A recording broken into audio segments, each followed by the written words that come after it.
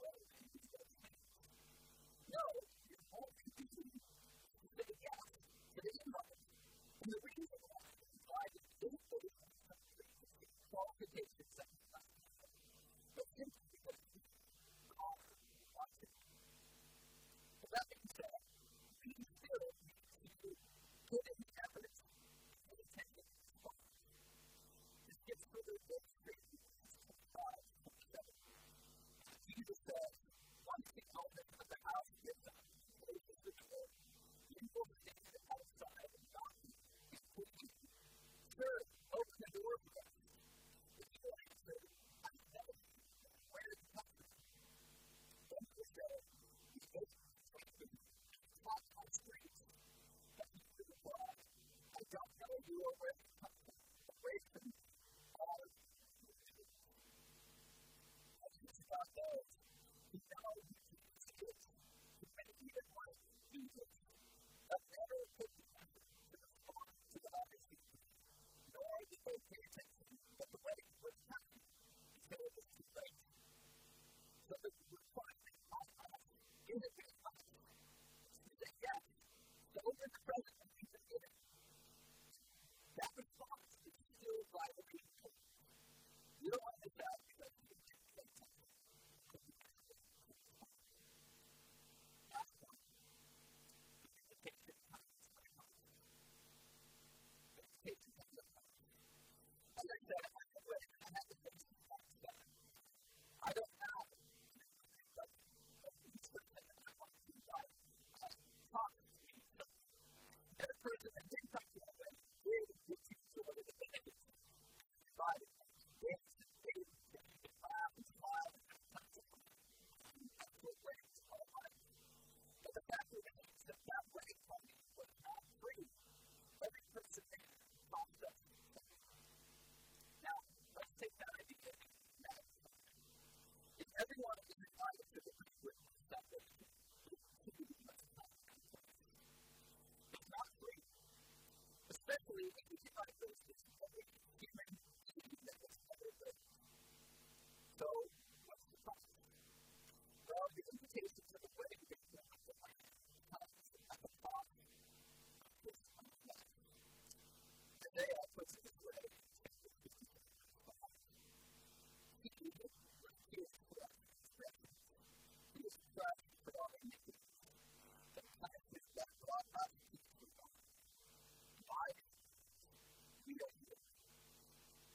We need to take this life seriously.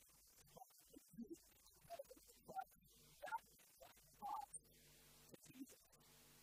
For us to be welcomed in, forgiven, legalized, and given, given life to the whole, on the cross of Jesus, that gives life forever. The God that thinking of is ultimate life. It requires everything.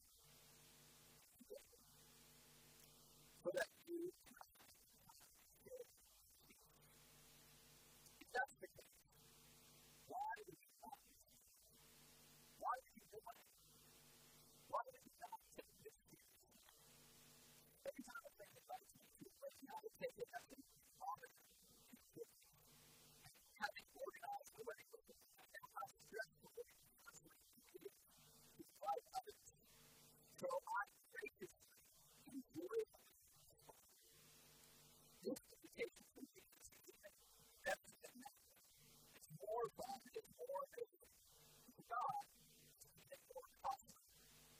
But the question becomes, knowing that you have been invited to salvation, knowing that there is an opportunity to knowing that this is an invite to be responsible and pay attention to it, knowing the cost that we can think about it, how do you respond to it? Paul puts it this way, 2 Corinthians chapter 6, verse 1-2. It's an important express good. Paul says, as God's code, which is not to receive God's grace and mercy. So he says, in the time of my Savior I praise you, and in the day of salvation I help you. I tell you, now is the time of salvation. Now is the day of salvation. See, yesterday is gone. Tomorrow is not. The invitation for salvation is today. Will you respond? Let's close our time to a time of prayer. I want to invite you as well to spend a few moments wherever you are. Whether you're doing it alone or with others, to consider something that God has done. Take the time to be with and consider this invitation for salvation that Jesus has given you today. Here's some questions that I want you to think about and pause the screen for a few moments. Think about this and talk about this. So first